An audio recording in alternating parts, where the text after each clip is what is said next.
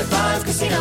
High Five Casino is a social casino with real prizes and big Vegas hits at highfivecasino.com. The hottest games right from Vegas, and all winnings go straight to your bank account. Hundreds of exclusive games, free daily rewards, and come back to get free coins every 4 hours. Only at highfivecasino.com. High Five Casino is a social casino. No purchase necessary. Void where prohibited. Play responsibly. Terms and conditions apply. See website for details at high5casino.com. High Five Casino. What if AI could help your business deliver mission-critical outcomes with speed? With IBM Consulting, your business can design, build, and scale trusted AI using Watson X, and modernize the way you work to accelerate real impact. Let's create AI that transforms your business. Learn more at ibm.com/consulting. IBM. Let's create. There are moments in life that are so special that you have to capture them and save them forever. They are one of those once-in-a-lifetime events, like your baby's first steps, the first time you bring your family pet home, or your daughter's first dance performance. With iPhone 15 Pro, more storage means you don't have to delete anything that can become a lasting memory one day. And it's important to be able to share these moments with family members who weren't there to see them in person. Store more, share more. Connect with iPhone 15 Pro on AT&T. Get iPhone 15 Pro on AT&T and get an iPad and Apple Watch for 99 cents per month each. AT&T. Connecting changes everything. Limited time offer. Requires 0% APR 36-month agreement on each. Well-qualified customers. Other terms and restrictions apply. See att.com/iPhone for details. This is the Jabberjaw Podcast Network. Our absolute bros at WeTransfer are here again to tell me, to tell you, but I don't need to be convinced. This WeTransfer is the best way to transfer huge online files from people to people. And there's no sign-in, there's no offer codes, there's no password to forget. You just upload, send, and then get back to doing whatever it is you need to do creatively. Okay? Please, go to WeTransfer. It's so simple. I can't tell you enough that this is the service that I use, probably second most to my email program on my computer, okay? WeTransfer is the best. Find out why. WeTransfer.com. Now, here's the show.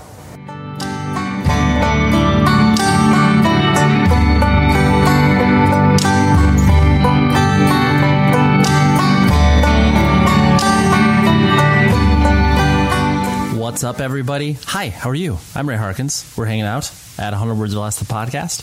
If you've tripped across this feed randomly, thank you for joining us, because this is a popular episode, because this gentleman is a high-profile figure within our independent music community, and his name is Spencer Chamberlain. He's a vocalist for the band Under Oath, also played in a band called Sleepwave, and he's done the damn thing for quite some time. And he blew my mind within a couple minutes of this conversation, because he revealed a band that he saw at his first show, his first sort of underground punk and hardcore show, and it's a band that he could have named like 500 other bands that would have been before this one, and of me predicting that he would have seen this band, but I'm gonna tease it. You're not gonna know who I'm talking about until you listen to the interview, okay? But it's a great chat. And I want to talk to you about some other stuff first. So let's talk about Rockabilia. If you are not ordering your band merch on Rockabilia, you're missing out. And if you're not using the promo code that I'm giving you, PC Jabberjaw, that's not going to get you, or that code is going to get you 15% off. But if you don't use it, then you're not getting that discount, and you're dumb. All right? I'm saying that. I'm being really mean and saying that you're dumb. But why Rockabilia? Because there's a million different portals in which you can purchase band merch. But why this is important? One, it's officially licensed, so the band is getting paid. Two, you are going to be getting high-quality stuff. None of this horrible, horrible bootleg stuff that exists on the internet for so many bands, and it's such a bummer. And they have 500,000 items on their website. So everything from hats, beanies, shirts, sweatshirts, whatever you want, they got. So that's why Rockabilia is the best. They have powered this show and the Jabberjaw Media empire for the past couple months, and I can't thank them enough for that. And also a little self promotion here. The new Taken EP, the band that I sing in, that is coming out on Friday, the 27th of April, and I highly encourage you to check that out. We worked really hard on it, and the EP is out, and that feels weird. It's our first new music in like 14, 15 years, and that is wild to say that. So go check that out. You can stream it anywhere, and you can purchase vinyl through otherpeoplerecords.com. So do that, please. And what else do I got to tell you? I'm in Miami. I'm traveling for work. It's fun. It's Miami is as advertised. I'm actually later on this evening. I'm going on a boat harbor cruise, which should be funny with my coworkers because they're all nice, awesome people. It's most of them are just kind of normal people. I mean, granted, there's some of them that are immersed in the independent comedy world, and so they are not normal. But there's a lot of people who are just kind of here, for their job, and it's always interesting to mix it up with the quote unquote normies, as we in the independent, judgmental music community like to place on other people. But it's fun, and I enjoy it, and I enjoy my work, so that's a positive thing. It's a net positive, right? And back to Spencer, right? Underoath is a huge band. They just released a new record, and I think they're an incredibly important band. They have changed the face of the way that Christian music is perceived. They changed the face of the way that heavy music is portrayed, and frankly, the way that they are viewed as well. Because they are, for anybody that has paid remote attention to the band, they're not a Christian hardcore band. They existed in that. Those are their roots, but that is not what they are. It's just been really interesting to watch this band transform over time and frankly become a really, really heavy and popular band. So here is my chat with Spencer, and it was done while he was actually just taking a little vacation with his significant other. It was nice of him to take the time out of the day to do that. So here's Spencer, and I will talk to you, of course, after the episode is over.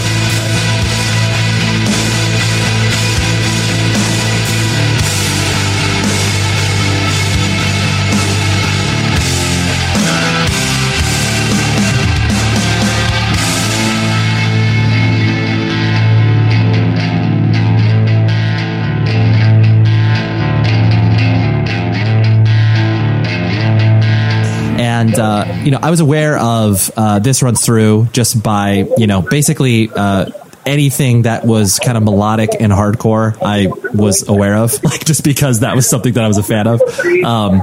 But it definitely was, once you joined Underoath and They're Only Chasing Safety. The thing that always struck me about that particular record and the way that you approached your vocals was that I had never really thought of the concept of screaming being catchy. And right. You did on that record. I presume that was kind of a big focus for you, obviously not only on that record, but kind of just in general, or was that something that kind of just happened sort of accidentally in a way? Well, to me, it's I was never really into, I guess, whatever you want to call it, hardcore bands before I started playing in one. So, I grew up around songwriting and melody, and what was catchy about songs to me was always the lyrics and melody. So I was singing in bands my whole life and playing guitar in bands my whole life. Since I was I think the first sold out show, at a small 200 cap room, I was 12 years old. You know what I mean? It's been a part of my life always. And I was playing guitar in my older brother's band, and it was a sold out show. And that was the first time I ever really could draw a crowd. And I eventually got promoted to be the singer in that band and sang in a bunch of other bands, and how middle school and high school is. And so when we started getting into heavier music, and I kind of got forced to be hey man, you should start screaming more because this music's getting heavier, and this, that, and the other. And I think it was just normal for me to find a way to make it hooky without thinking about it. Until you asked me that question, I've never really thought about it. But going back in time, and I get asked a lot about older records and stuff, I'm I wasn't. A lot of kids tell me oh, I grew up listening to Underoath, and that's why I started playing music. I'm well, I grew up listening to Led Zeppelin, the Beatles, Pink Floyd, and the Rolling Stones and Nirvana and Alice in Chains. That's why I started playing music. So there was no screaming and heavy music really that I was aware of at that age, so to me it was naturally I just kind of got put in a situation to where the bands that I was in kept changing because the life, America, the world, whatever you want to call it, the scene was changing. So, naturally you kind of morph with it and find ways to make it work. And none of us knew what we were doing and none of us had a plan. But, I've always been a musician and a songwriter and a lyric writer. So I guess it translated in all different facets of Under Oath. Yeah. Oh no. It makes sense, especially from where you were coming from, of the idea that, your entry point to independent music, was something that you were learning as you were playing in these bands, because usually, people hear a band and then they want to start a band that sounds like that band, whereas you were kind of evolving as it was going on. I started with guitar first and piano. Like my grandmother was the piano player. She taught piano until she was 97 when she died, and she stopped teaching piano when she was 96. So music's kind of always been naturally just in my family. And I was a guitar player because my dad made me listen to the Beatles and Led Zeppelin. But when I heard Nirvana, I was like, oh, I can sing and play this instrument? Like, that's so cool. And that's why I started playing music in bands and writing my own songs. This was before Kurt Cobain even died. I'm the youngest of four, one full brother and two stepbrothers. So, I've always had good influence around me from my young age. Being the youngest, I was having the musical taste of someone that would be in their 40s. You know what I mean? So I grew up around a lot of cool shit. And I was so young to where I never really got into bad music because my brothers wouldn't allow it in the house, So, it was pretty natural for me to fall in love with, Nirvana to me was aggressive and his vocal approach was catchy and screamy, but melodic. And that's something that was a huge turn on for me as a kid. And, I think that kind of, like a lot of kids talk about, going to shows their whole life and watching bands. And dude, I was playing shows before I was old enough to go to a show. Right. It's so opposite, right? Being on stage, playing house parties that I wasn't even supposed to be at because I was too young, and playing venues that sold alcohol and people were smoking inside. And I was obviously, one show in particular, my dad tells a story all the time where right before showtime, we got kicked off the show because it was sponsored by a cigarette company, and I was way underage. I was 15 or something. Sure. Yeah, it's growing up, playing shows and just kind of constantly evolving because the music around me and the other kids and bands that I was looking up to, people my brother's age, that were playing music, and the other singers and frontmen, and it just naturally got heavier and heavier until we had our own identity, Yeah. Oh no, absolutely. And kind of focusing on, where you grew up, which obviously was in North Carolina. And Chapel Hill is such an interesting, city because, it had a booming music. And one of the first metal bands I saw was Catharsis. They were North Carolina based. They were touring the world, super underground, unbelievable. I can't. Evil. You're not evil sounding. Not to interrupt your train of thought, but I can't believe that you mentioned that band because that's no one knows about Catharsis. I saw them once. I'm from Southern California. I saw them once, and actually a couple weeks ago I hung out with the guitarist because he plays in that band Sect with Chris Callahan from Cursed and all these other bands. But anyways, that's amazing that you Catharsis was just a band you saw. Here's the story about that was probably the first really heavy band I ever saw, and that was probably 12 or 13, and I was walking in to a show, obviously the youngest kid there, with my older brother and all of his friends that were punk rock and shaved heads and use safety pins in their ears and stuff, and I'm the little guy, and I wasn't an early bloomer, I was a late bloomer, so I was really small. At 12 I looked half my age. So the singer came up to me and started talking to me. He was like, what are you doing here? And I was like, oh, I love this stuff. I love going to shows.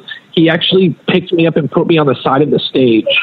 And my brothers and all his friends were in the crowd. I got to watch from the side of the stage, and I was so young, and I watched, and this guy was so nice. The singer was so nice to me, and I was such a little kid, and I watched him get on the stage. They opened up, started screaming in the microphone, and then he was smashing himself in the face with the mic and bleeding on it. And I was like, wow, this is what I want to do. So I was this little kid, and having an experience like that has always kind of shown me, you never know, being nice to people, you just never know who you're going to affect. Like the singer of Catharsis probably has no idea that he affected the singer of Under Oath in the way that he did, but he did. Like it was like a huge moment in my life, and I don't really think about it that often. I just know that it changed me. You know, like that was the first metal or hardcore or whatever you consider it. Band, let's say this, a band was screaming primarily vocal that I'd never seen, and the singer was so nice he let me sit on the side where like the monitors were. You know, like the monitor guy, he put me over there because I was too small. He thought I would probably get hurt. I was sure that's what he was doing. But to me, it was like, oh wow, this super nice guy in this cool band, you know, and then they get up there in a packed room and all these people are singing along to music that I didn't understand it. I just thought it was awesome. Yeah, totally. So, yeah, I mean, it was a huge deal. No, that's really cool because, I mean, you know, no one, you know, I mean, Catharsis was, you know, very much like, you know, an anti-capitalist, anti-government, anti-religion. Like, you know, they were a very, very, you know, contrarian band. And so it's really funny that, you know, you obviously had no idea what any of that was when you were that age, but to have the visceral effect of watching a band. Yeah, it's amazing. And that's exactly why this day Under Oath doesn't consider themselves anything. We're just a band. And people ask me all the time, like, oh, are you anti-Christian? Are you anti-this? No, man. I'm just like, I think that exactly what you just explained to me in the vice versa way is music is a universal language. And once you put a category on it, like Christian or anti-Christian or satanic or anti-this or political that or whatever, like you've just limited your audience. And when you're a kid and you don't know any better, like, I didn't know what Kurt Cobain was singing about. I just know it made me feel a certain way, and I related to it. And I didn't know what the guy from Catharsis stood for. And did I need to know? No, because it affected my life in a very positive way, and it was awesome. You know, Yeah. like I think that these categories of religion or not, and obviously Under Oath is not a Christian band, hasn't been since 2009, and half the guys don't believe in that stuff anymore. That's okay, because everyone should be entitled to their own opinions and their own viewpoints, and should have nothing to do with the music unless you're singing about it, which we never did, you know? Totally. So, I think Under Oath was a band that sang about life, and we were just young and stupid. Yeah. and didn't know what we wanted, you know? And we grew up in the public eye, and growing pains hurt. Like, if, you know, everyone got to watch your life on video and YouTube, and, you know, the rise, fall, demise, and rebirth and all that. Like, it would look pretty ugly too. So, you know, it's like, it's all part of it, and I'm fine with it. But yeah. Yeah, no, absolutely. I appreciate you walking me through that. This show is sponsored by BetterHelp. We're sitting here. It's like June, and you're like, where has the time gone? And everybody's like, oh my gosh, I have no idea. I got to like accomplish all these other things. Take a moment, focus on the things that obviously for one matter to you, but for two, look back, be like, what have I done well? What have I done not so well? And maybe I can, you know, ask some friends and family for some help. But where I have always gone to in regards to figuring out what I can do better, therapy. Therapy is an incredible tool at your arsenal that you can dip into. I've done it for my marriage. I've done it for myself personally. And I'm a huge advocate for what therapy can do for you, because it is a third party that's able to look at what you can do to improve your life and be a person to help you along in your journey. And so I think if you were thinking of starting therapy, give BetterHelp a try. It's entirely online. It's designed to be convenient, flexible, and entirely suited to your schedule. All you do is fill out a brief questionnaire, you get matched with a licensed therapist, and then boom, you're done. It's great. And then if you're not vibing with the therapist, you can switch it at no additional cost. So take a moment, reflect on the things you've done, reflect on the things you want to do, and visit betterhelp.com/Ray today to get 10% off of your first month. That's BetterHelp, HELP.com/Ray. High Five Casino. High Five Casino is a social casino with real prizes and big Vegas hits at highfivecasino.com. The hottest games right from Vegas, and all winnings go straight to your bank account. Hundreds of exclusive games, free daily rewards, and come back to get free coins every 4 hours. Only at highfivecasino.com. High Five Casino is a social casino. No purchase necessary. Void where prohibited. Play responsibly. Terms and conditions apply. See website for details at high5casino.com. High Five Casino. This is it. Your moment. This is your time to make your comeback with Purdue Global. When you come back with a Purdue Global degree, you create opportunity for yourself, your family, and your future. It's a degree you can be proud of, a degree that employers will trust and respect. Purdue Global offers working adults like you over 175 flexible degree programs to meet your specific career goals. These include associate, bachelor's, master's, and doctoral degrees and certificates. Purdue Global degree programs range from nursing to business to communication and more. Whatever your interest, we have the degree that will move you forward. You have the knowledge, you have the experience. Now it's time to get credit for the work you've done and earn the recognition you deserve with Purdue Global, Purdue's online university for working adults. You know you're worth it. We do too. So don't wait another second to get the degree that will take your career to the next level. Start your comeback today at purdueglobal.edu.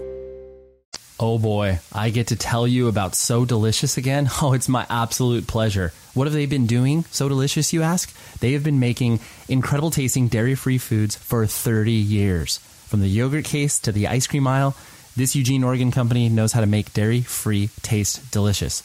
And what do they have now? They have 5 new ice cream flavors. So Delicious is so good. I have eaten this stuff for pretty much the moment that I became vegetarian and then vegan.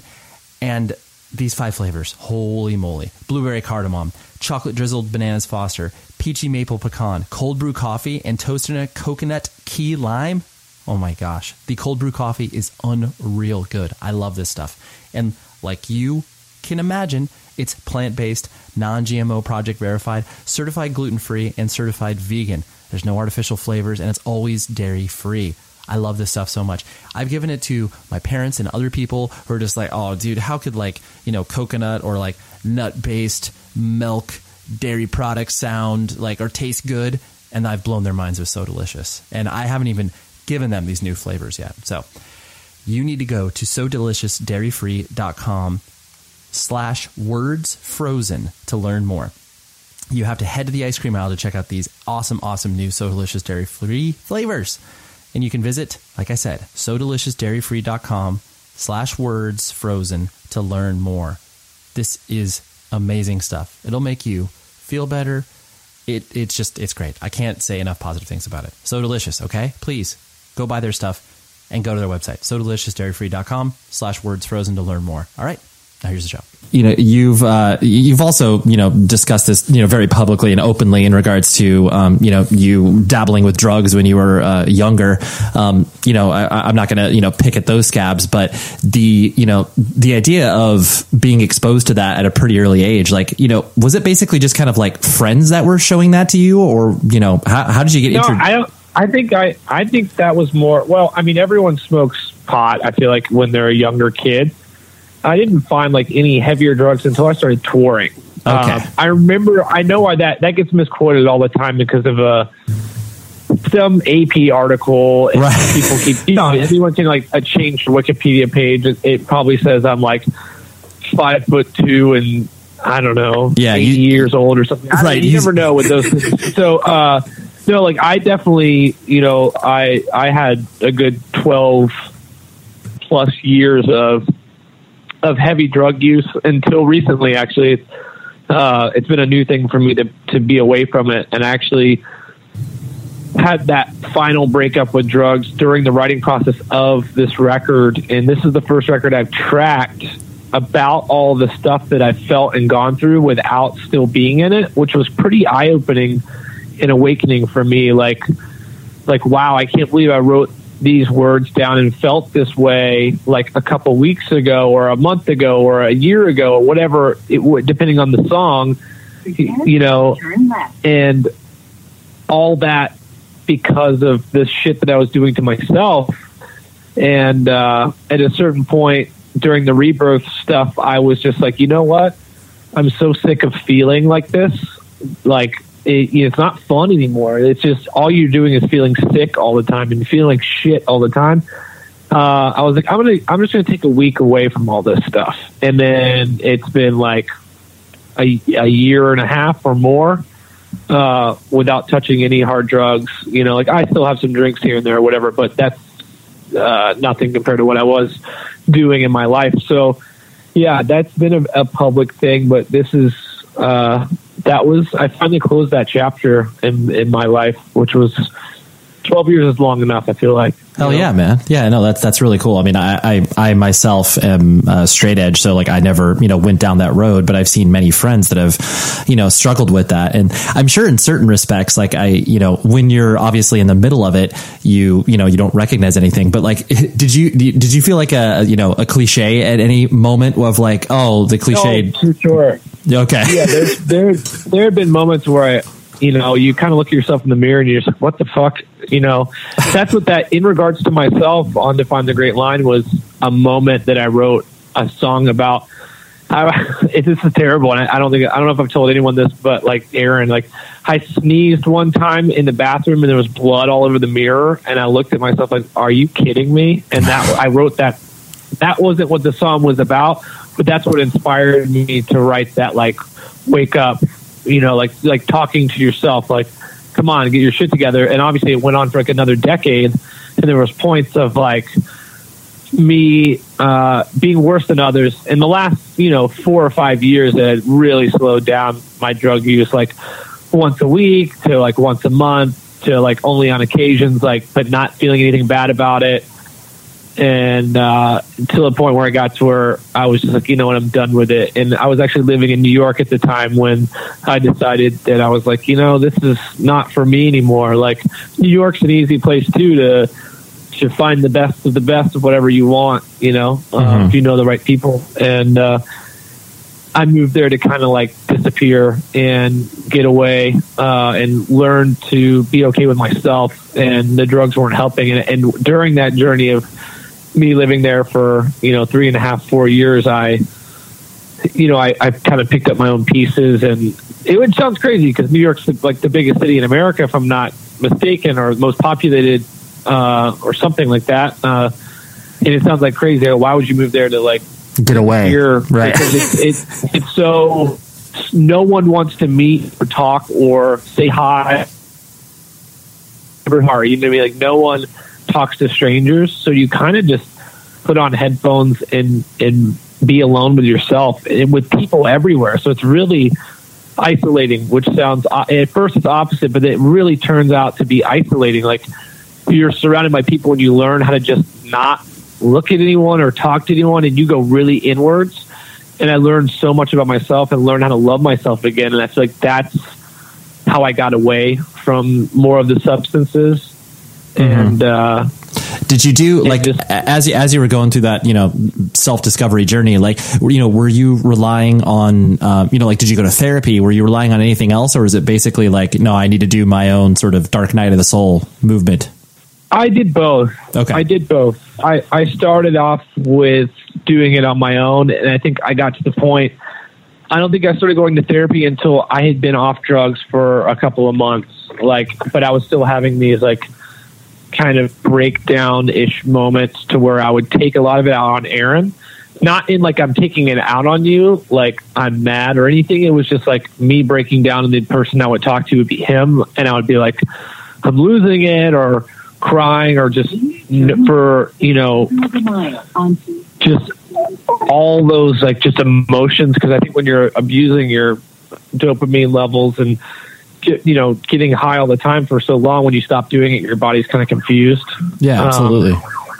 So I eventually I remember Aaron's the one who set up all that stuff for me. I looked at him at one point. I was like, dude, I think I need help. And he got me help. He was like, I've been waiting to hear you say that for 10 years and took care of it. Like the next day he covered everything.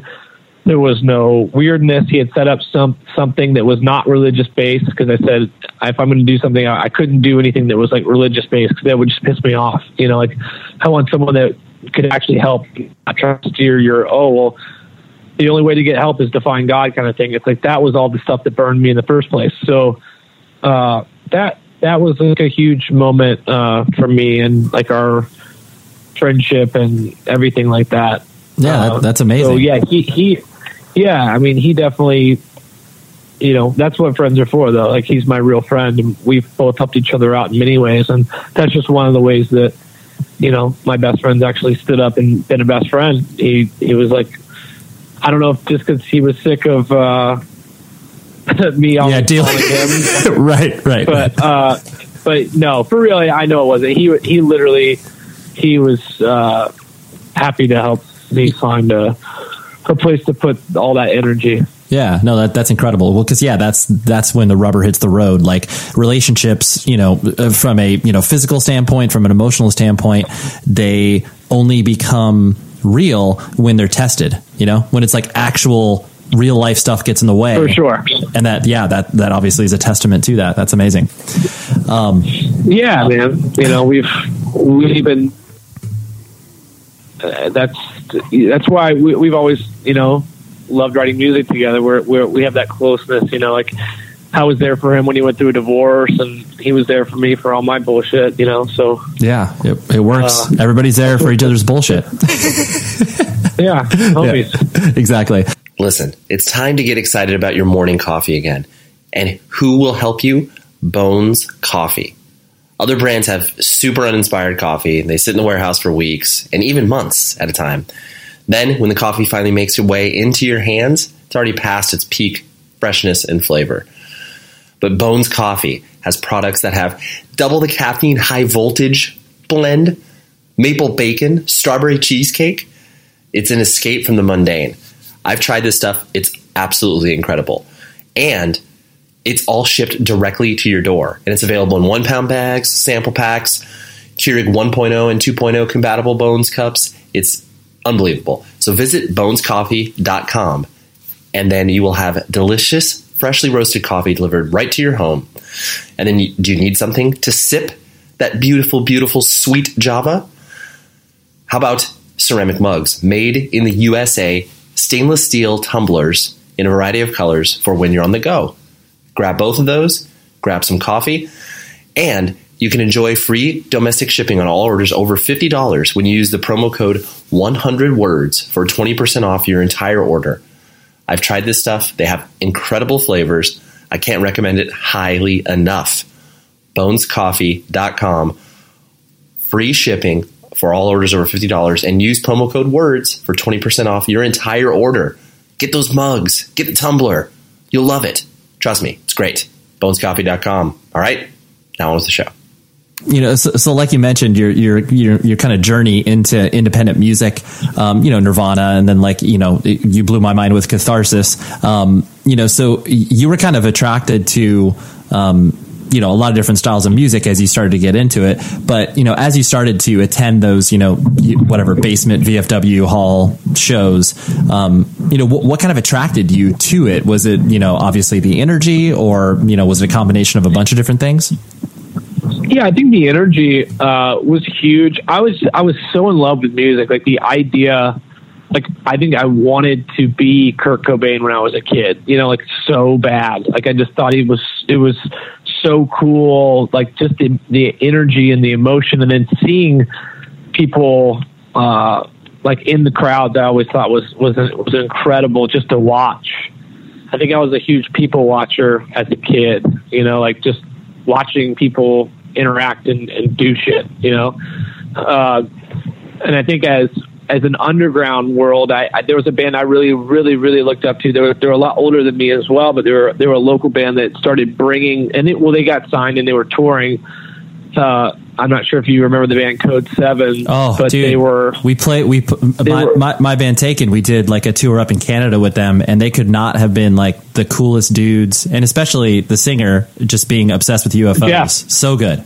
Jeff is still to this day one of the best singers I've ever heard. Like melodically, which was huge for me. Like I love, I'm a melody guy, even though at first the world saw me as a heavy metal guy because that's the first taste of success they found from me. But I've always been melody driven.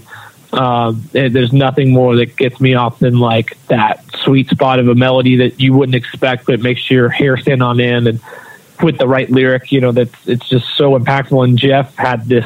I mean, I grew up watching them because they were local. They were Winston-Salem, and that was right around the corner. And that's the band that brought bands like Poison the Well and Dillinger Escape Plan, because they were touring with those bands. So they opened a lot of like little venues in the Winston-Salem, High Point, Greensboro, Chapel Hill. Like the other dude, Dave that was only the band for part of the time. Big show promoter. He was always in the area. opening venues. Yeah, he was a show promoter, and he had venue, and he always had venues, and I would always go to those shows, and that's probably why I fell in love with heavy music, because I saw the community of it. And the high school I went to was, if you were a kid that listened to punk rock, you weren't cool. It was like rich white kids with money, or it was like the other side of the coin, which was like people with no money, and it was dangerous. And like the punk rock kids, there wasn't any punk rock kids. Like I rode a skateboard and listened to punk rock and fit in with nobody. So going to those shows, because my school district, like I lived right downtown, so there was either ghetto or it was rich. We were just right on the outskirts of everything in a tiny little house downtown. I used to ride my skateboard, and I was big into skateboarding, which is what basically like old school hip hop and punk rock, like all the Zero Skate Team and Toy Machine and all those dudes that I would look up to. It was all and all those VHS tapes that I'd have, it was always punk rock on it, which is another huge thing for me. And the community that had, because at this time in life, skate parks weren't a thing, so there wasn't really a place to hang out. You go skateboarding and you get in trouble, and you go to a show and it would get shut down. So, yeah. No, for sure. I like that. I like that. The idea of what you were attracted to was the, the communal aspect. Because like you mentioned, that whole area is so interesting because it is this juxtaposition of, you have your colleges like, Duke and North Carolina, which are, great schools, but like clearly, very wealthy white people go there. And then you have, you have the sort of rural South that also infiltrates that city. And it's just, you have this hodgepodge of like culture, rich, poor, like it's just a weird place. It really is, and it's so far behind. I felt like it wasn't very progressive, at all. But that North Carolina music scene was progressive. I thought the only thing North Carolina had right, like with bands like Hope's Fall as I got older, like Prayer for Cleansing, Between the Buried and Me. There's so many rad bands that came out of there that were before Under Oath. Like before I moved away and moved to Florida, there was still a lot of cool shit going on in North Carolina that we got to see and be a part of and watch. It was like, that's what you did. There wasn't, kids my age weren't, it wasn't like it is now, I guess, where underage kids party and go to bars and whatever they do. Like most of us didn't have cars. We had skateboards. The people that I hung out with, and you'd sit around and listen to music while you're skateboarding, or you would go to a show and watch a band play. And if it was a local show or a touring band with a bunch of local bands, like it was fucking cool, and the bands were all good. And it wasn't about how pretty you are, your Instagram followers, or your all the crap that came after. I think that's what turned Under Oath so far away from it and made us so mad, that because it was a community at one point in time, and we got to be a part of it. I remember seeing Poison the Well, going, if I could ever do that. And then a couple years later, they're submitting for our tour to play direct support. Right. And I remember telling Jeff every day and Ryan, just like, dude, if you told me this 4 years ago, I would have laughed in your face and said that, like, there's no way in hell, right. Like this would ever, like, that you would tour with me, like as a kid that was in the crowd, let alone like be opening up for my band, and you guys think we're cool and our music is cool. Like that was just such a weird thing for me. It was awesome. It's incredible. Yeah, there was definitely way more of a community vibe. I mean, I remember meeting so many of the bands that I saw Every Time I Die before I was even touring, really. And I saw, 18 Visions and Poison the Well and Dillinger Escape Plan, and like all those dudes ended up becoming some of them. The 18 Vision guys were so good to us when they were popular and we weren't. And same thing with Poison the Well dudes and Greg from Dillinger Escape Plan. I still talk to like he's one of the guys that has our record early. Like that's one of the guys I would send it to, because he's like one of my best friends. Like if there's anyone I trust with my music and honest opinion is Greg. Like I love that dude. We've been through a lot together. It's like, and these things were bands that I obviously was watching from the crowd. So Yeah, that full circle nature is really it connects you to the music in so many deeper ways than people can even describe, because it's just like, it's great that at one point I looked up to this person and now they're my peer and they like what I do, and it just feels so good. Yeah.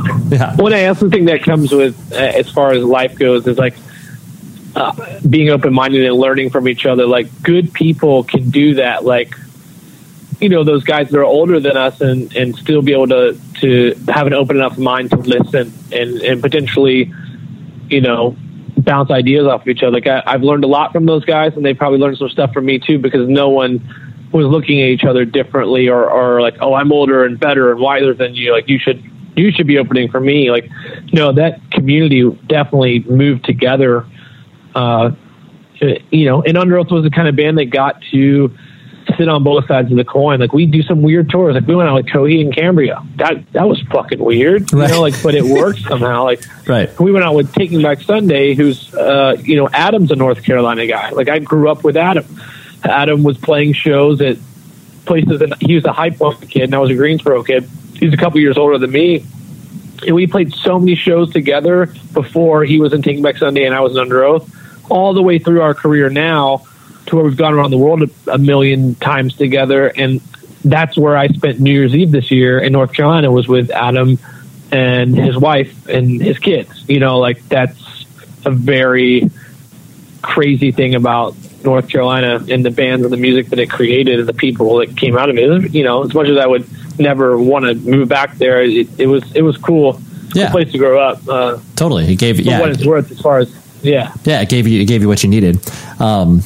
As you started to, I apologize, we're kind of jumping around, but I'm trying to, put a little lineage on this. When you were, as you were kind of going through high school and, playing in bands and, being active in the music community, like, did you have any other vision of, a pursuit beyond just be like, oh, I just want to play in bands? Like, where you're like, oh, maybe it'd be cool to be a teacher or something like that. Or was it just like, nah, music's it, man?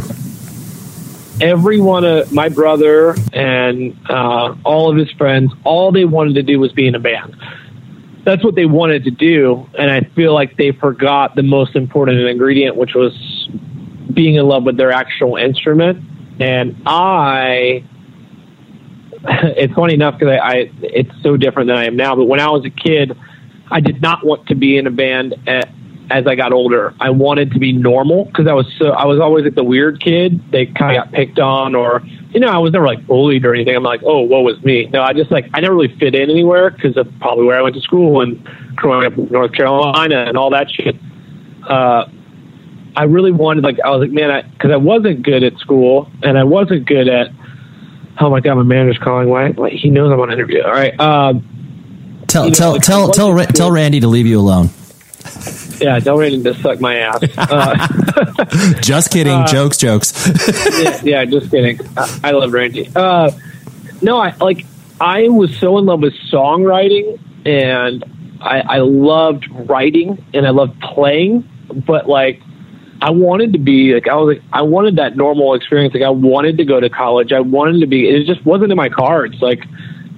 That's what I wanted. And I think maybe that's why I was so successful and do really well with music, is because I cared so much about the instrument and the songwriting and the lyrics. I would sit in my room every day and play. I didn't go a day without playing the guitar. I didn't do a day.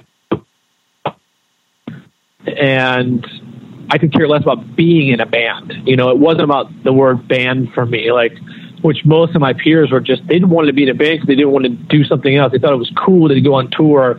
It would be cool to not have to get a job or not have to go to college. Those thoughts never crossed my mind. I was like, oh, I wish I was good at school, because I think that would be a cool experience. Wonder what college would be like. That just didn't play out for me. It's I didn't really think about being in a band. I just loved writing songs and playing, which playing, you needed to be in a band. That was that came with it. Oh, I got to play with other people and figure out how to do that, and but most of my time was spent playing alone. And then on the weekends I would play whatever band and rehearse, or, and then play a show once a month or whatever it was, Yeah. No, that makes sense. And then it seems to me, just like kind of, in our discussion so far, and, what you've expressed, as far as like, the attraction to community, I imagine was also attractive about, getting into the Christian faith. And like you said, it's been well documented in regards to, music and, adopting a Christian faith were really kind of, put you on a good path as you were younger. I presume that was also kind of a cool component of, once you started to get into Christianity, of just like, oh yeah, there's this other community that also exists. That community never was a good experience. Okay. That was like, just never, you didn't feel that. Never. Got it. I felt like that was the most I was ever, outcasted and not accepted and literally talked at and talked down to was when I adapted that as like a lot of the heavier bands, and like that was that part of the community that was moving, and like with Norma Jean and the Beloved guys and Me Without You, and it was cool. Like the bands were cool, but everything else that came with it, like the way like everyone treated each other was great. And I loved the Under Oath guys, and I was obviously friends with them before I was actually playing with them. But then once things actually started to pick up and you're a part of that world, it was fucking awful. It was like probably what got me into drugs in the first place. Like just like having that cross, no pun intended, to burden, right? Like being someone that is like looked at and talked about in that regard, and like held like just the amount of judgment on a daily basis. You can't do anything without someone having something to say about it or telling you you're wrong, or that was everything opposite about what it was supposed to be attractive about in the first place, which was acceptance and love and all these things that I longed for in life. And it was just awful, man. It was like the worst years of my life.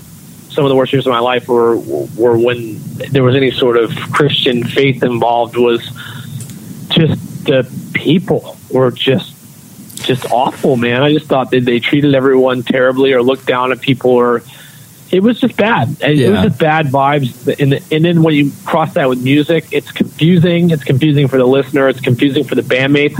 Half the reason why the band broke up, because you can't grow. You can't become an individual if there's this, not only are you a band that has to get along and you have to agree on where to eat, let alone what clothes to wear and how you look and who you hang out with and what CD you put in the van when you're driving. Like now there's this whole other thing. And then if you start to stray from that, like that causes problems in the band. It causes problems personally, and like no one could grow. And that's what pushed us all apart and started hiding things in secret. And my thing was, I could do something without, like, I wanted to love everybody, and we weren't getting along. We're all different, and we're all starting to feel different, and that's not okay for some reason. So I would hurt myself, which was drugs. Like I could do this. I'm in control of it. It makes me feel good, and I'm not hurting anyone else. Well, you are hurting the people around you because they see you fall apart. But that's the idea, I think, that enters your brain, is that like that was my way of escaping my escape, which was music. And that's really unfortunate that it has to be that it had to be that way. And I'm not blaming anything on anyone or anything. It's just that's how that was your reaction life turned out. Without even knowing it. I don't think I knew it. I think it was just something that was available, that I tried, that worked, and then it was like, cool, I should keep that to myself. And then I try it again, and then I would try it again, and then it becomes a thing, and then you're actually buying stuff and you're looking for it, and then years pass by and you're doing it all the time, and then you're an addict. There you go. It's well, I think you don't even realize it's happening when it's happening. You know? Totally. Well, I think to your point, I mean, that definitely is a very fair characterization of Christianity, especially when you're coming at it from the perspective of you're this, weirdo that's into this weird style of music, even though it may be, define, if you're listening to Strong Arm, like that's essentially going to church, but there's no way you can play that for a person that attends a church that is like, over the age of 50, and they would be like, oh, that's the devil's music, and so you're going to be looked at with the side eye, and like, why are they into this weird stuff? Like, why don't they just like, DC Talk or whatever, some crap, it's like, and so of course, because of that, you're loosely defined as a Christian, but not as good as what you should be just because of, the way you present yourself. It's ridiculous. Right. Yeah. And I think for Under Oath, for most of those guys, it was way different. Maybe I was the demise of what part of their life was, but sure. I came in it as like, they approached me when I was singing for a different band. They wanted me to sing for them. They were going to part ways with their current singer, and they weren't really touring. It was a little in a band like regionally as well, and it's just one of those things that I think that they saw things a little bit differently than I did, and I fell in love with music, and that's something came in and out like as part of it at certain points, and they were differently. Some of those guys were like, it was all about religion, and music was a way to do it too. And I was like, oh man, like that's weird. I've never even heard of that. Like I didn't even know there was such a thing as a Christian band until I was like 19, right? 16, 17. I was like, what are you talking about? I was like, music is music. It's supposed to be for everybody. It's not supposed to be for one type of person. That didn't make any sense to me, but I loved, that I was at a certain point in my life a Christian, and so were they, and we were great. We were best friends and writing great music together. Sure, this sounds great. But it was never like my driving force ever. Yeah, No, for sure. That's not me just going back on it, and that's just, you can ask anyone that knows me and just be like, oh yeah, like that dude. My religion was music. That was like my everything. Mm-hmm. Still is. It's very much. It's your guiding principle. Sure. Yeah. Fast forwarding a little bit, but as things, really started to, explode with Under Oath, like what you were mentioning, these bands that you respected all of a sudden submitting for your tours because, you guys are drawing thousands of people, and, the presence of Under Oath was, inescapable in, the mid 2000s. I presume it was kind of a mixture of excitement, but also, feeling overwhelmed as well. Or would you characterize it a different way? I don't think anyone really understood what was happening. I think that that's a good point. Which is why everyone got so weird in the band and went a different way. I think in hindsight, looking at it, no one knew what was happening, and no one would have admitted that there was a problem. But I feel like you put a bunch of kids in a moving vehicle and have them going around the world, they don't get a chance to grow up or become an individual, and then your band hits success, whatever success you want to call. I mean, obviously it's different for, I'm sure, some band like, I don't know, a way bigger band would have a crazier life experience than us. For us, it was life-changing, and then all of a sudden you're making money, and I think it changes everyone. Some sort of fame or responsibility and means to afford your life and not have to come home to work a construction job because you're trying to chase your dreams. All of a sudden there become kind of some sort of reality. It changes everybody. I don't care who you are. I think it's going to change you. And I don't think you can be prepared for that. And I think that's a huge problem. I think that's why we have people overdose on drugs that are in this industry and all sorts of things. I don't think anyone's prepared for what happens at any sort of level of success. I think it's something that's not taught in school, and it's not. You're always taught to not chase your dreams. You're taught to fit into the mold and do what society asks you to do, which is go to college and get a desk job, and get married and have kids or whatever you're supposed to do. So when the kid that decides to kind of, do his own thing and it actually works out well for him, like Who prepared you for that? Nobody. Your parents didn't. Your schooling didn't. So you're kind of just thrown out there to the wolves. You know what I'm saying? Yeah. Oh, absolutely. Because I mean, it's the same way. It's the same way as professional sports. You know, like I'm a big basketball fan, and you know, when you're 18 years old and you're given a multi-million-dollar contract, and like a child doesn't know what to do with that. No 18-year-old knows what to do with $1 million. No, and it's not just the money. It's just the fact that all of a sudden you're kind of like you're your own boss, and you chase your dreams, and you can do what it is you set out to do, and there's no like economics or history book for that. You're just like out there doing it, and it's like you can fuck it up a million ways, and you have no idea, and you don't even know you're fucking up when you're fucking it up. Like you have no idea because it's just a big question mark. So you kind of just have to live through it, which is why Under Oath is where it's at now. Is that we did publicly go through a very ugly breakup kind of roller coaster ride and put you in a place where we finally made a great record, in my opinion, because we had to go through all that shit to get where we are now. Yeah. If we couldn't have gotten to this conclusion at this point any other way without just being thrown to the wolves.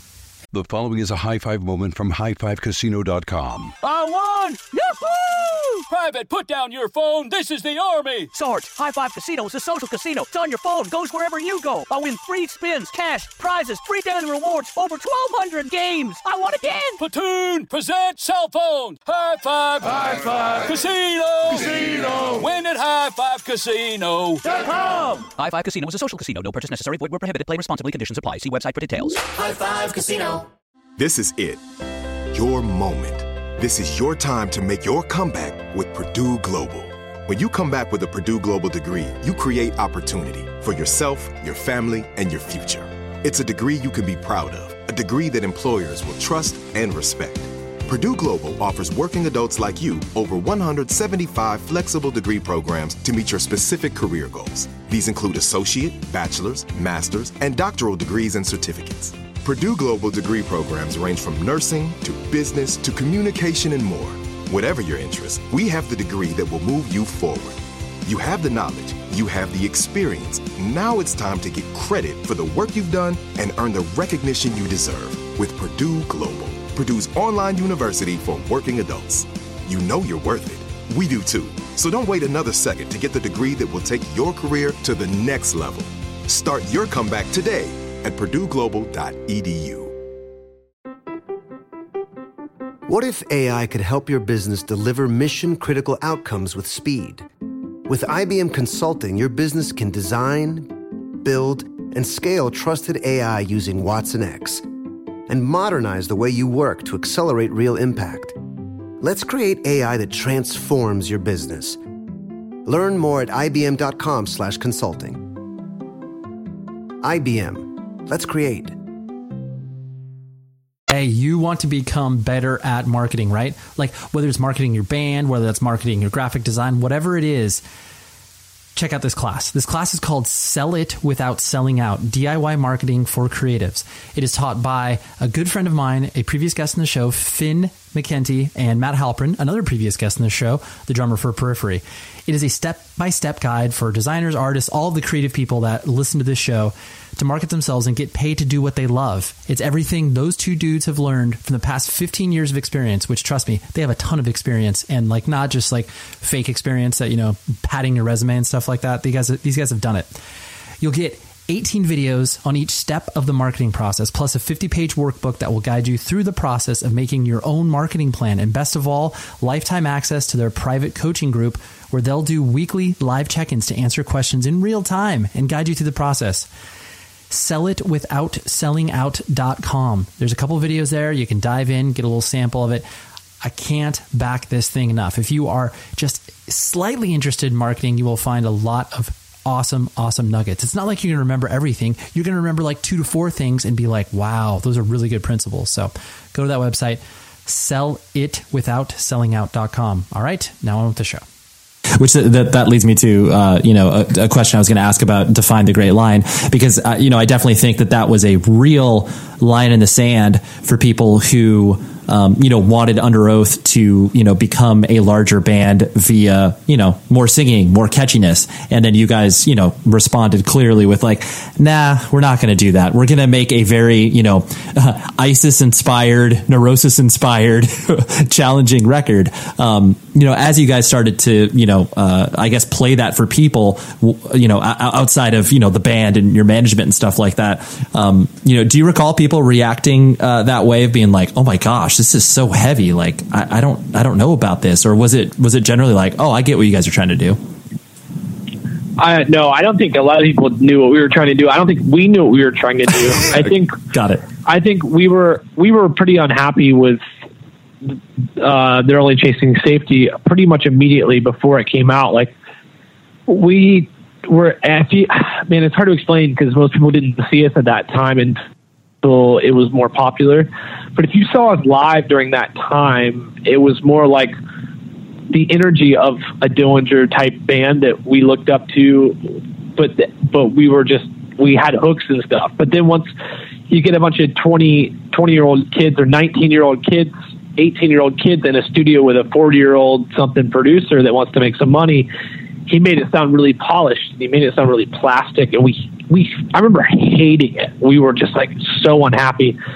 And all we decided to do was like, we're like, no, like, let's not listen to people anymore. Like, let's just like make a record that feels the way we do live, how we feel on stage. And that's just kind of what came out. Like, we didn't really make a conscious decision to throw a big curveball in the industry. We just knew we weren't happy. And what do you do when you're unhappy is you change something. And what we did was we kind of stopped listening. And eventually that bit us in the ass. But at the time it worked, and it worked really well. But it's because it was another honest attempt of us just trying to like figure out who we were,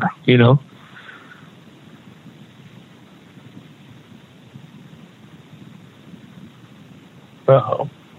Have I lost signal? Oh, sorry. Yeah, no, I think that was, really for me personally, that's when I, bought into Under Oath, where I was just like, I see what you guys have been, working on and trying to, accomplish. And not like you were at the mountaintop at that point, because clearly you progressed since then, but it was very much, yeah, I just got it in ways that, I think, many people did at that point. And then if you lost fans, it was because, that's fine. Like, that's just the band progressing, Yeah, absolutely. I think we were just, like, you can't, we were kids, man. Like, no one knows who they are at that age. And I think that goes the same thing with music. It's like, you can't pinpoint your sound in one record when you're a teen. We were teens still, Yeah, totally. And that's a hard thing for people to understand. It's like any sort of older business dude looking at it would just be like, well, what are they doing? It's like, well, what are they doing is that we're just way too young to even know what we're doing. How are we, Yeah. Right. Totally. We weren't making calculated decisions. We were just reacting. Exactly. Yeah. 100%. That's 95% of what Under Oath was until we got older. Right. we're not making any sort of conscious decision. We're just reacting to situations. Yeah, for sure. And so, as the, touring life and everything that, was all consuming with Under Oath started to close, and, you were, clearly had your sights set on continuing to play music with, Sleepwave and everything like that. Did you go through a difficult mental transition of being like, oh, I am known as Spencer from Under Oath? Not saying that you've like bought into your ego, but the notion of people transitioning out of touring life, like, that's kind of a hard one. Or was that, I guess, an easier transition in certain ways for you because you knew you were going to continue to play music? What was kind of in your head? No, I mean, 100% was an identity crisis. Not, like you said, I definitely wasn't buying into any sort of ego by any means, because, I was in a pretty, like, mentally a bad spot as Under Oath broke up, and it was definitely confusing, and it was really confusing because all these bands that I thought came after us and came with us after this whole community vibe. And I'm doing a solo project, and all these people I thought were nice, you know, and like different restaurants I went to, different bars. All these people that I thought liked me were just fucking assholes after they realized that Underoath's not my band anymore. They just treated me like shit. And that was a really weird pill to swallow. I was like, oh wow, like now these bands, because all of a sudden my band decides to break up and you're in a bigger band than me because I'm doing a solo project, and now I try to talk to you, you are literally treating me like I'm a fanboy and like leaving me outside or putting me in general admission when I'm like coming to hang out with some friends, and they'll like throw me out there in the crowd, like instead of like giving me an all access pass because they're just too cool. Like shit like that would happen all the time. And I was just like, whoa, I learned a lot really fast about like just human beings. I was like, wow, you know, most people are nice to people because they want something in return. That's like that was like my worst nightmare coming true. And also I was, you know, in a spot where I was unhappy because I didn't want the band to end in the first place. So I was pretty upset and depressed, and, you know, those were the worst years of my life. The 3 years of Underoath being broken up were awful. And I think Sleepaway could have done a lot more if my head could have been more clear, but it was just so clouded with confusion and just human beings that just, I don't know. It was a really tough time. I mean, I think it would be for most people when it's like this thing, this all consuming thing from a, you know, just a time perspective that, you know, starts to get removed from you. And it's like, well, now what do I do with my time? And what do I do with this? And how do I fit into, you know, the music world? Like where is this all going? And yeah, I can understand that. Yeah, and it wasn't just, it was more just like human to human contact was just really odd, like as far as like, especially in other bands, like that are quote unquote in our scene that are like my age or younger. It was just like, dude, these people are terrible. Like I was like, I can't believe this, like how people will treat you just like, Underoath is your favorite band, and you're like you've always been cool to me, and then all of a sudden you're just a dick. It was crazy. I'm not going to name any names, but it was like, I mean, it wasn't one person. It was like 100 people. You know what I mean? It was like, wow, you know, in this scene that I've been in for so long, in this industry that I've been in for so long, it was like, this is really weird. It's really crazy. Yeah, no, for sure. And it seems like too, this is just a, you know, kind of an aside, outside observation sort of thing. You clearly, you know, helped to make business decisions for the band, and, you know, the band was a democracy from that perspective. But like, did you care for kind of the music business aspect of what it was that Underoath was doing, or did you do your best to, you know, kind of avoid it, but like still be interested, but, you know, avoid it? I tried to avoid the business side as much as possible. Okay. Until, you know, it was the same thing I did with social media. You know, like I look up to people like, you know, Tom York and Trent Reznor, and people that I was like, oh, you know, that's so cool. Like Mystery, like Maynard from Tool, and like all that. I was like, dude, rock and roll, the mystery of rock and roll is so sick. I'm not going to buy into that until it bites you in the ass. The same. Oh, now everyone cares about numbers, those numbers, not, you know, ticket numbers or all this and that. I had to buy into it, not buy into it, but I had to be a part of it. Right. And, you know, starting 5 years too late when you're like, oh, the opening the singer's got like more, like 30 million times more followers than Underoath does, but the guy can't sell 30 million times the tickets. He can't even sell 1/16 of the tickets that our band can, because we were like too cool to do it, and then it bites you in the ass. And it's the same thing with the business side. Like I tried to ignore it because I didn't want any part of the business. I wanted just to be the songwriter and play and not have to worry about the numbers and all this until things start happening that you're not happy with, and then you have to start speaking up and paying attention to the business decisions.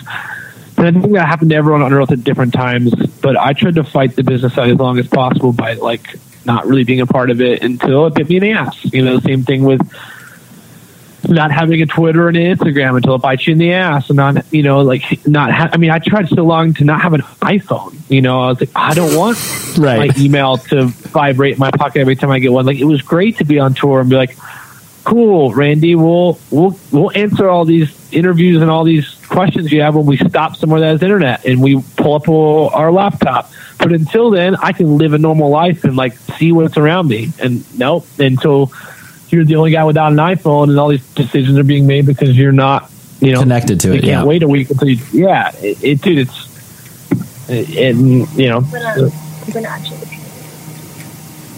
so yeah. Yeah, no, I totally get that. The last thing I want to hit on was, so like, I don't think I could ever see an interview with you not mentioning the fact like, oh, like, so you're not Christian anymore. Walk me through every single reason why you're not Christian anymore. And like, to me, that is so, I'm sure to you as well, it's frustrating because like, clearly you've gotten your word out there in regards to your, what's happened with you as far as that journey is concerned.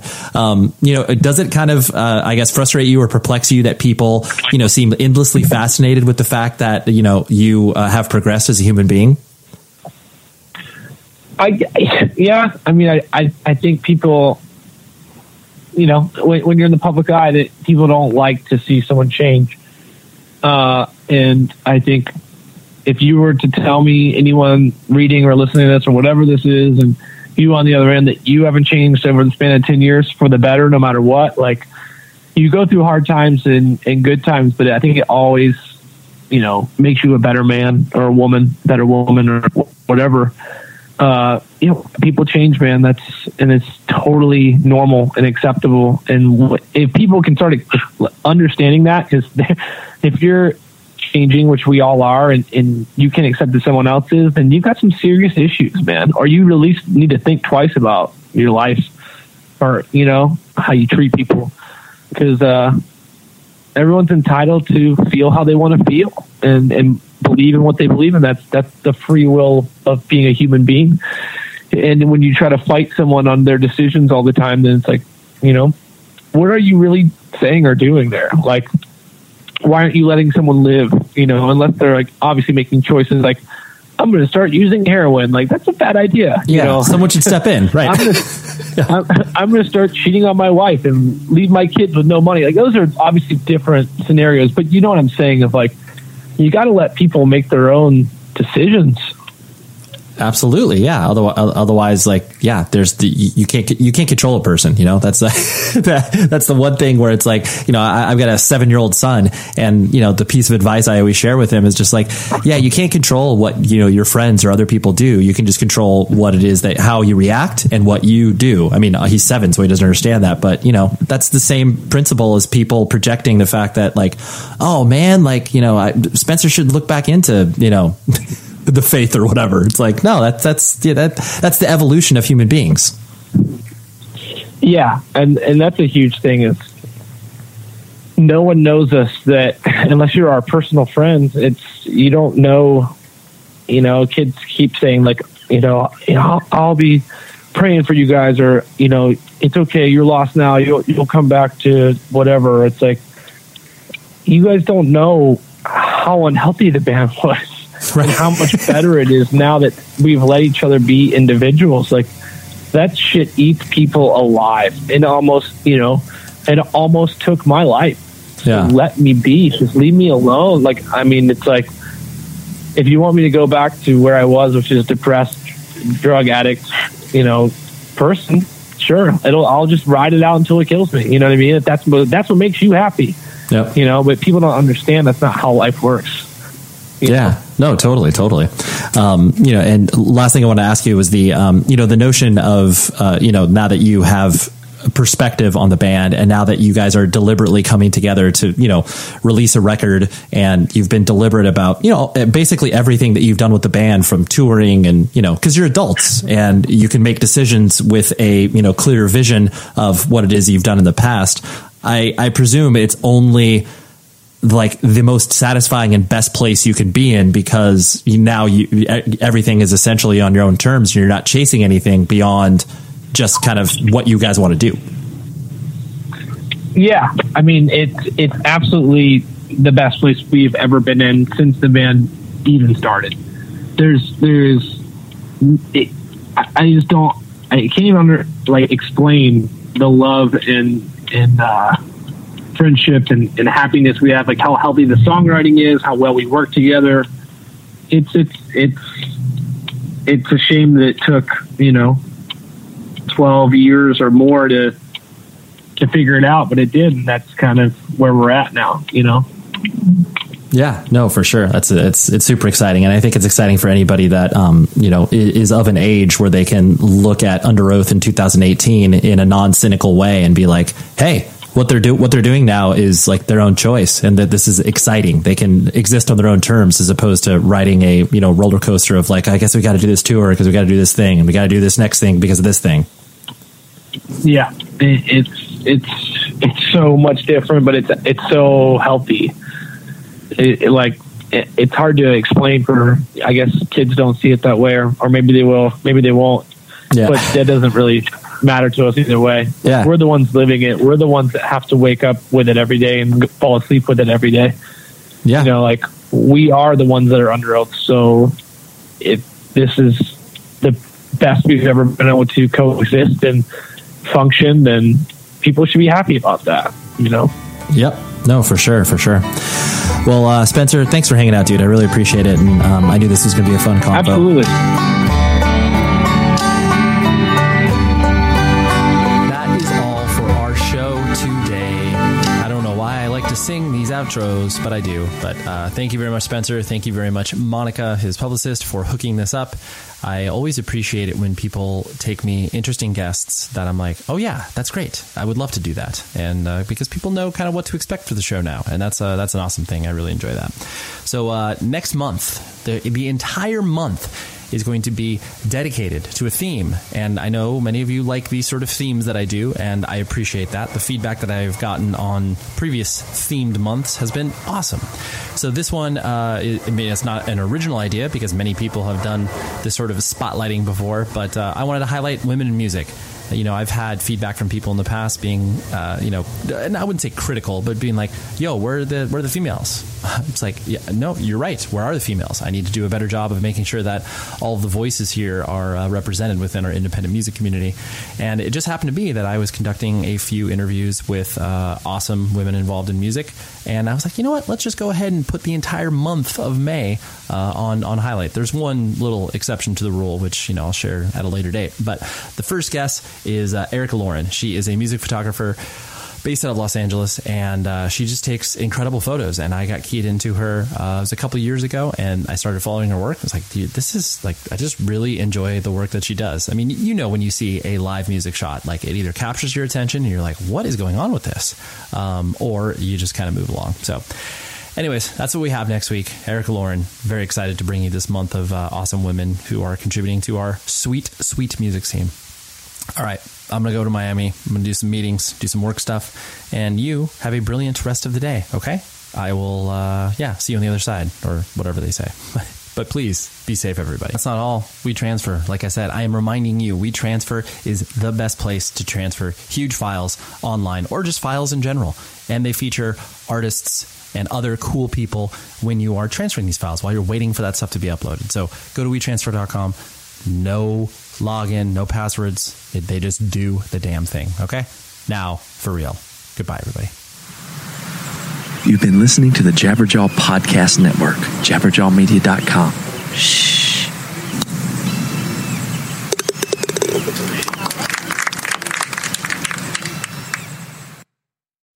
The show is sponsored by BetterHelp. Trust me in saying that no matter who you are, mental health challenges can affect you, and how you manage them can make all of the difference. That's why everyone should have access to mental health support that meets them where they are and helps them get through. BetterHelp provides online therapy on your schedule. It's flexible, simple to use, and more affordable than in-person therapy. Connect with a licensed therapist selected just for you. Learn more at betterhelp.com. That's betterhelp.com. The following is a high five moment from highfivecasino.com. Welcome to Burger Yippee. Would you like a hot apple pie today? Yes, yeah, I won! Woohoo! So that's that's a yes on the apple pie? I just went big time playing High Five Casino on my phone. Real cash prizes, free daily rewards, over 1,200 games. So yes or no on the apple pie? Whoa! I won again! I'll take that as a yes. Drive around. Have you had your high five moment today? Only at highfivecasino.com. High Five Casino is a social casino. No purchase necessary. Void where prohibited. Play responsibly. Conditions apply. See website for details. High Five Casino. Your new home journey starts at Fisher Homes, where everything is red, white, and new. Explore exclusive summer savings and start your journey by selecting your ideal home site and your dream community. Choose from a variety of expertly designed floor plans and bring your style to life at the Lifestyle Design Center. Are you looking for a quick move-in ready home instead? Fisher Homes has options for those too. Fill out a form to connect with a new home advisor at fisherhomes.com to get started today before the sun sets on summer savings.